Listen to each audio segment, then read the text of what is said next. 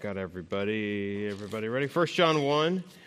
I don't know if there, as I started this series, I don't know if there is a passage, there's a series I could do on my favorite counseling passages if I could not go through this passage. So, although we have talked about this as a church before, this might be familiar. Some of you keep notes in your Bible on sermons I preached or whatever, and maybe you have these notes in your Bible already. So bear with me. It's okay. It's good to go through it. I go through it about every quarter in our intro class. I go through this with our intro class, and so I found this to be a very enriching and very good passage that I go back to, like I said, about once a quarter, and it makes a huge impact on my life, and so I hope it will be encouraging for you as well. The title of my message tonight really is, it's out of 1 John 1:5 through 2:2, and if we have to go more than 1 week, I'm okay doing that because this deserves the time we need to give it. So I like to call this How to Have Fellowship with God.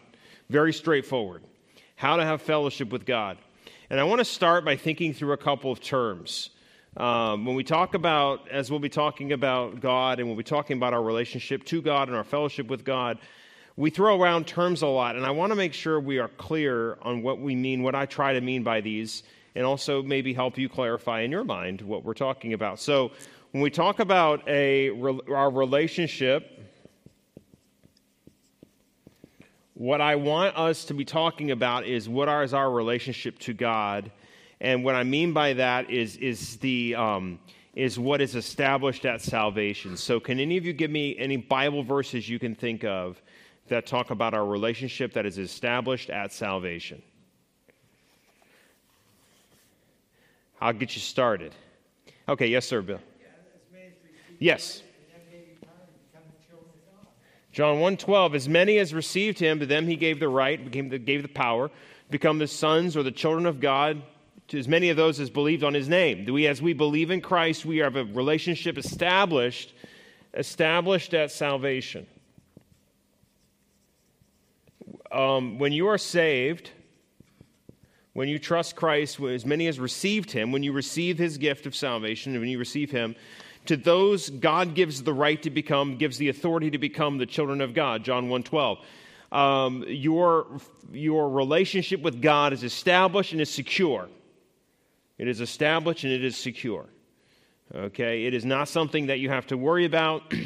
When you are a child of someone, you are a person's child, regardless of how mean you are to that person. I think about the illustration I always give is if I were to go to my father and I would say, Dad, if I were to go to my father and I were to strike him out of anger, like hit him across the face, and he would be like, well, where'd that come from? And then I said, hey, can you help me buy a new car? How do you think that would go over? Well, I might be walking, says Jimmy. Absolutely, right? Because I have offended him. I have created a problem in our fellowship, our relation. Is he still my father? Am I still his son? Absolutely. But our fellowship has been damaged. And so fellowship, I talk about the clear, unobstructed relationship. So fellowship is the clear, unobstructed relationship, okay? It is the relationship is necessary to have fellowship. Okay, you can't have fellowship without relationship. And fellowship has to do with that being unobstructed communication with someone, the unobstructed relationship. So fellowship, you can have good fellowship and bad fellowship, right? It goes up and down depending on your relationship to that person. Really depending on your fellowship with that person, it can go up and down. But the relationship with that person, what your objective relationship stays the same. Does that make sense? You are a son of the Father, but you may not be in good fellowship with that person. And this is the true with our relationships as well. And there's an issue is that we are flawed Christians. Is anybody in here a flawed Christian? Anybody in here? Okay. No, some of you are perfect. That's excellent. Very good. We have a verse for you in just a minute. But we are flawed, and so we are going to have issues with our fellowship with God. We are not always going to be walking with God like we should. The Bible calls this walking with God, right? Fellowship it often describes as walking with God. Or you might talk about your walk with God. How's your walk with the Lord? When I say how's your walk with the Lord, I'm talking about your fellowship with God. How is everything clear between the two of you? So the Bible deals with this issue of how to have fellowship with God. Now, what we're talking about here is this issue. We're talking about the issue of fellowship. Specifically, if you look back at this book, you'll notice this book is written to believers. This book is not talking about how to establish a relationship with God. It's not talking about how to be converted, how to get saved. These verses are talking about what happens with those who are believers, those who are already established as believers with God. So let's look at these verses. Let's look at verse 5 through 7. I have 4 steps here, and I hope that these are helpful to you. Verse 5 says, "This is the message which we have heard from him and declare to you, that God is light, and in him is no darkness at all. If we say that we have fellowship with him and walk in darkness, we lie and do not practice the truth. But if we walk in the light as he is in the light, we have fellowship with one another. And the blood of Jesus Christ, his Son, cleanses us from all sin." Okay, first step to growing and to having good fellowship with God is you must know God. Okay, you have to know God. You will not get to have fellowship with God unless you know him. And you know him. You must get to know him through his word. What do you need to know about God? First thing I want to mention here is that he says that our God is perfect. That's our first blank there. That God is perfect. Look at verse 5. "This is the message we have heard from him and declare to you." That means this is not original with John. This is continuing the gospel theme. This is continuing the message of the word of God. God is light, and in him is no darkness. This is God's message to us. What does it mean that God is light? And what way is God light? Well, what does light do? It what? It shines, right? It reveals. There's more. It helps us to see. It gives life, right? Without light, you don't have life. Light and darkness cannot coexist. You have light and you have darkness. What does light do to darkness?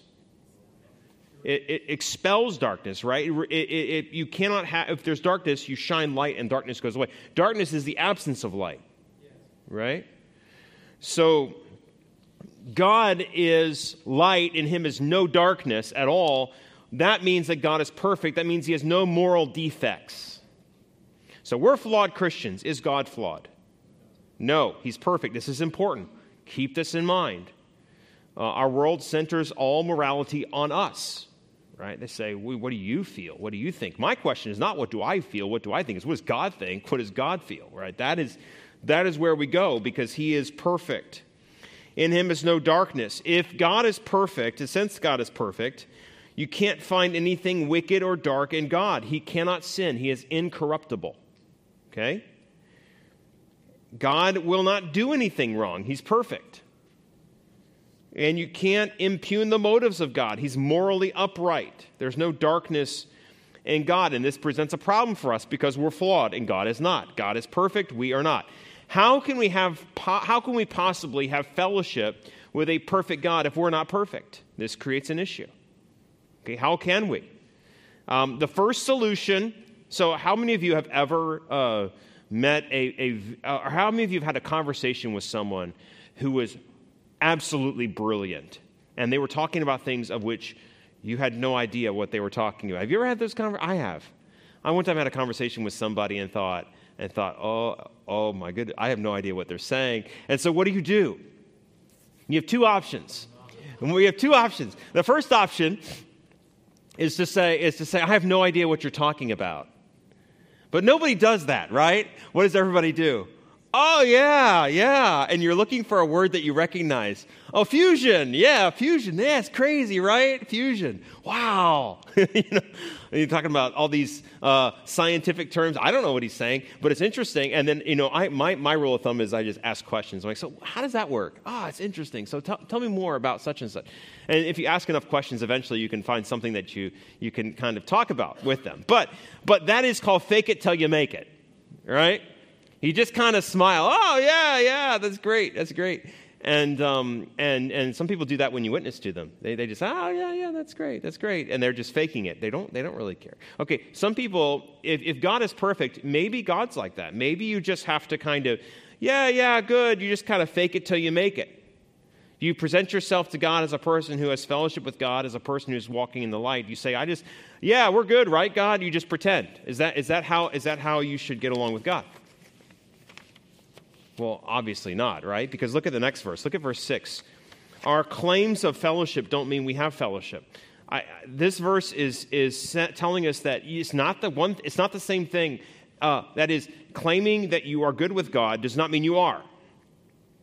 If we say we have fellowship with God, with Him, and we're walking, that is, we're living, we are existing in darkness, we lie and we do not practice the truth. There it is that people claim to walk with God. People claim to have a good relationship with God all the time. If we say we have fellowship with Him. So, do I have fellowship with God? If I have a clear, unobstructed relationship with God?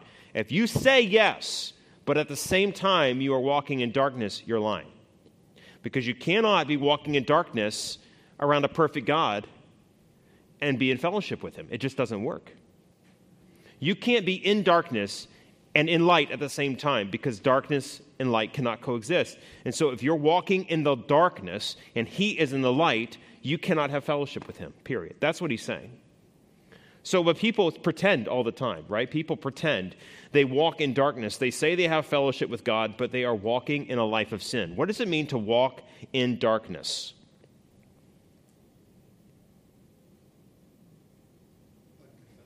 Okay, let's just write this out here. Walk in darkness.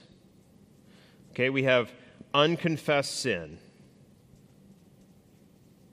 Okay, so living in unconfessed sin. Okay? Yes, sir. Living in the flesh. Living in the flesh. What does that mean? Are we all living in the flesh? Living by your own fleshly desires. Okay. I like to use the word governed by. That's my favorite terminology. Governed by the flesh. That is, you take orders from the flesh. You do what the flesh wants to do. Your body wants to do it, you do it. Okay, that's living in the flesh. Okay, what else? Not that what you were saying was wrong. I agree. That's how I like to say it. You're doing what feels good. Doing what feels good. Yeah, so walking in darkness is walking in unconfessed sin. It is living in the flesh, is being governed by the flesh, it's doing what feels good. Okay.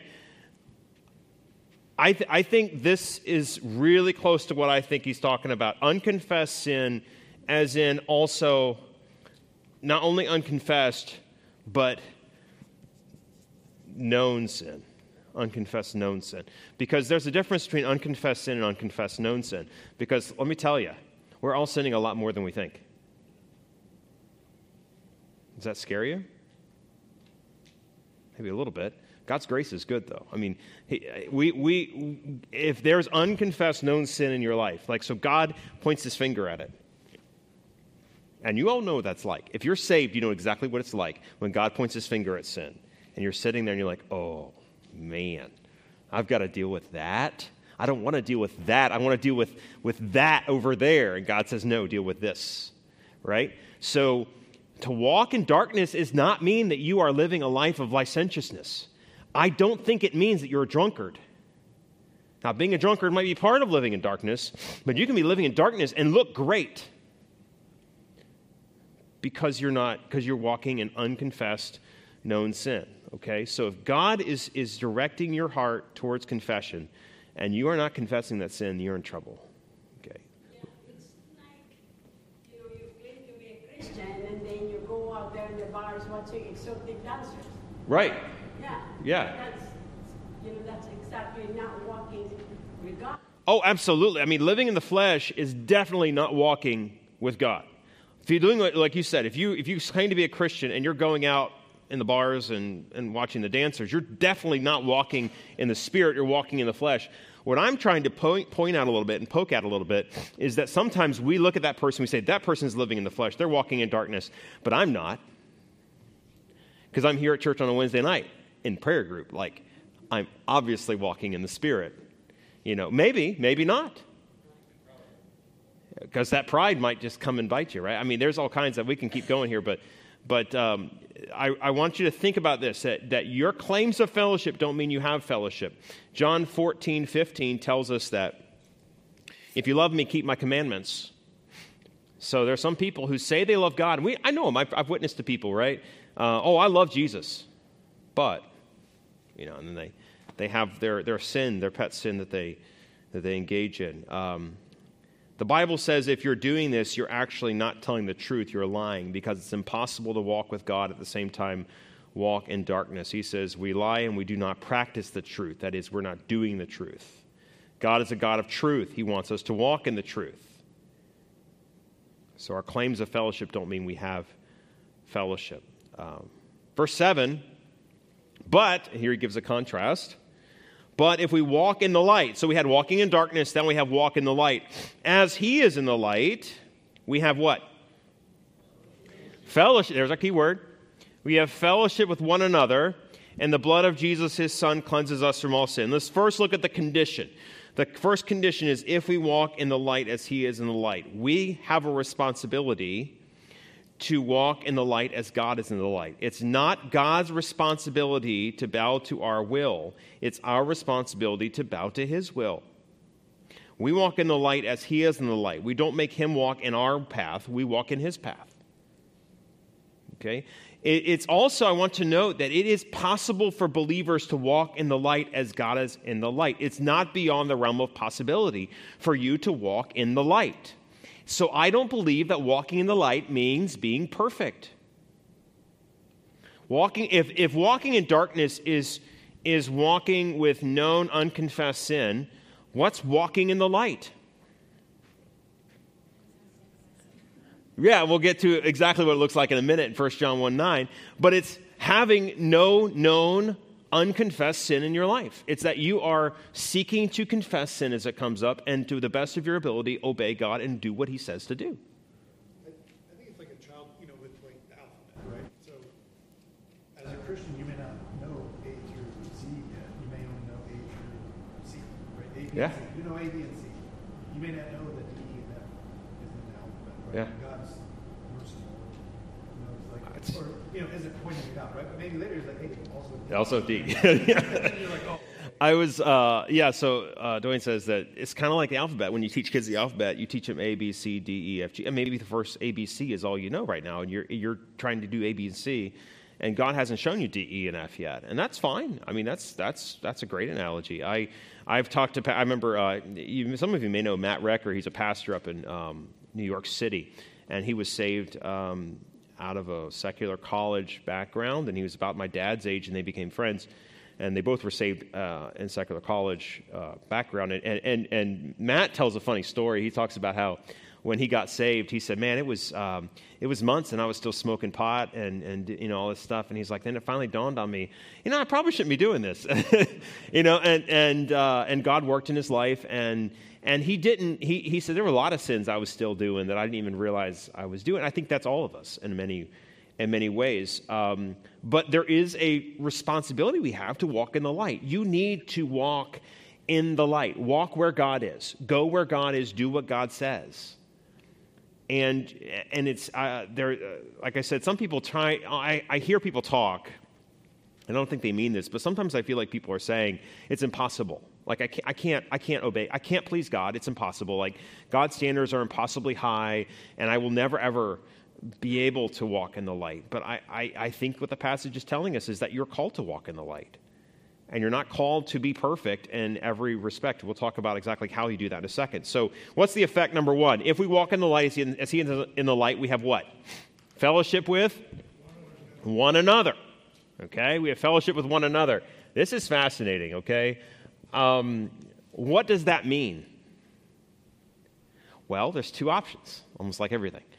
When it says, who are the two people that have fellowship? Well, in the immediate referent, so what's the immediate referent in the text? God and us. Okay, so it's either teaching us that if we walk in the light as he is in the light, we have fellowship with one another, that we and God have fellowship if we walk in the light. Or it's using the word one another as it's commonly used in the New Testament to refer to the congregation. We have fellowship with one another. And then he says this, so that's the first one. We have fellowship with one another. And I do think that either one's possible. Good men differ. There's great arguments on both sides. I don't think it really matters, per se, whether it's just us. But I do think it's interesting that as far as our relationships this way, isn't it amazing how much sin messes stuff up? And when we do walk in the light as he is in the light, we do have fellowship with one another. And I put in there the Galatians 5:22 through 23, the fruit of the Spirit. How many of the fruit of the Spirit are relational fruits? Think about it. Love, joy, peace, long-suffering, gentleness, goodness. I mean, they're all relational things, aren't they? As we walk in the light, our relationships with other people will get better. If you stink at relationships, you're not very good at walking in the light.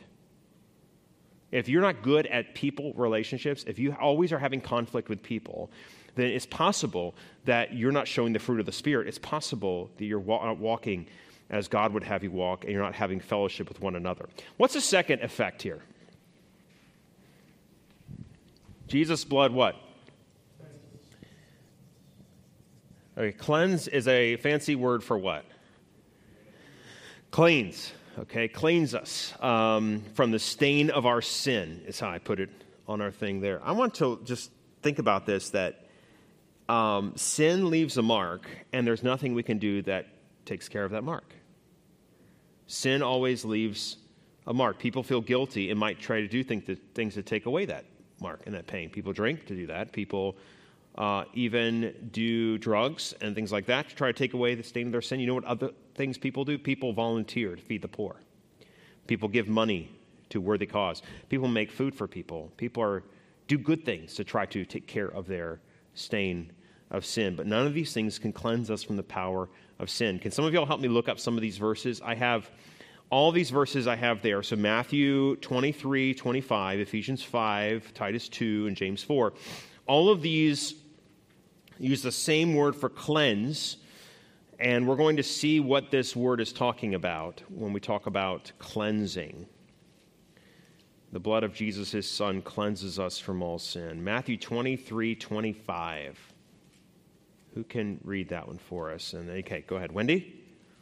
Well, one to you. Yep. One to you, scribes and Pharisees, hypocrites, for you make clean outside of the cup and the blood. Within they are full of extortion and nectar. Woe to you, scribes and Pharisees, hypocrites! You cleanse the outside. You clean the outside of the cup. Okay? You clean the outside, but you can't clean the inside. Inside, you're full of extortion and self-indulgence. Ephesians 5, 25 through 26. Yes, ma'am. Helen. Husbands, love your wives, just as Christ also loved the church and gave himself for her, that he might sanctify and cleanse her with the washing of water by the word. How does Jesus cleanse her? By the washing of water by the word. It's a picture of cleansing, but the way that you clean is through the word of God. You know, you usually clean with water.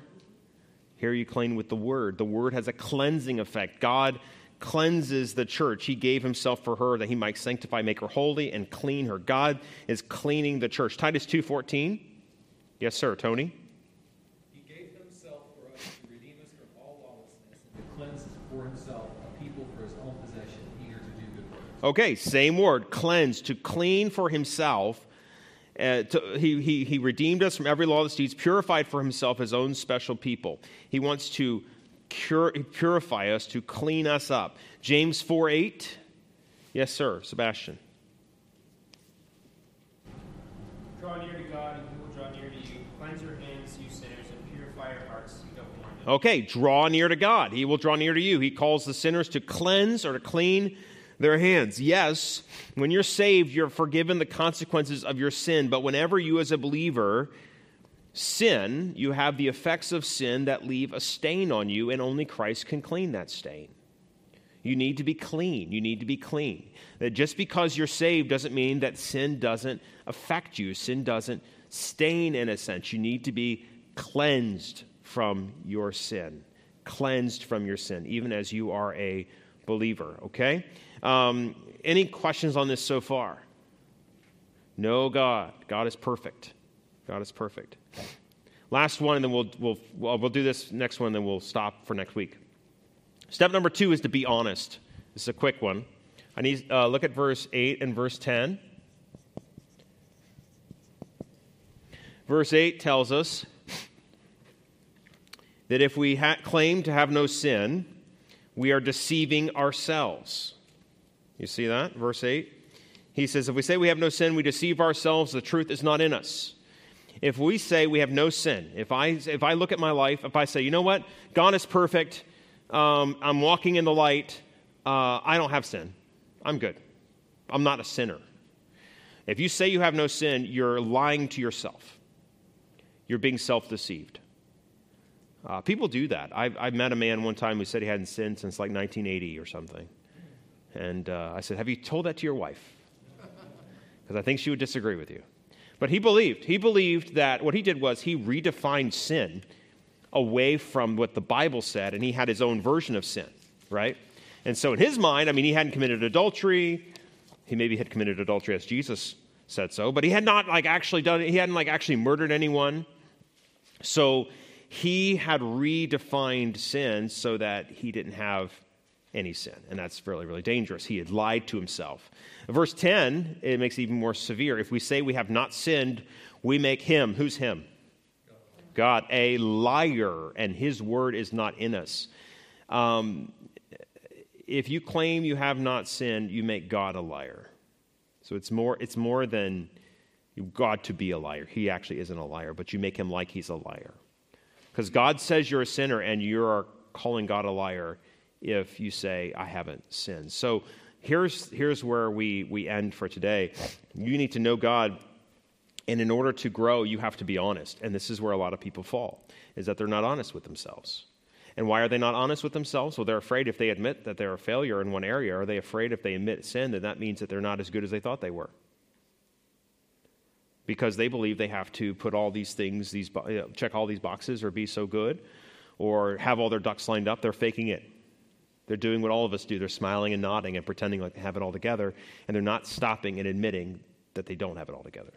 You must be willing to be honest if you're going to grow. Okay, any questions so far? We're going to take a pause and come back to get the rest of this because I think this is so important.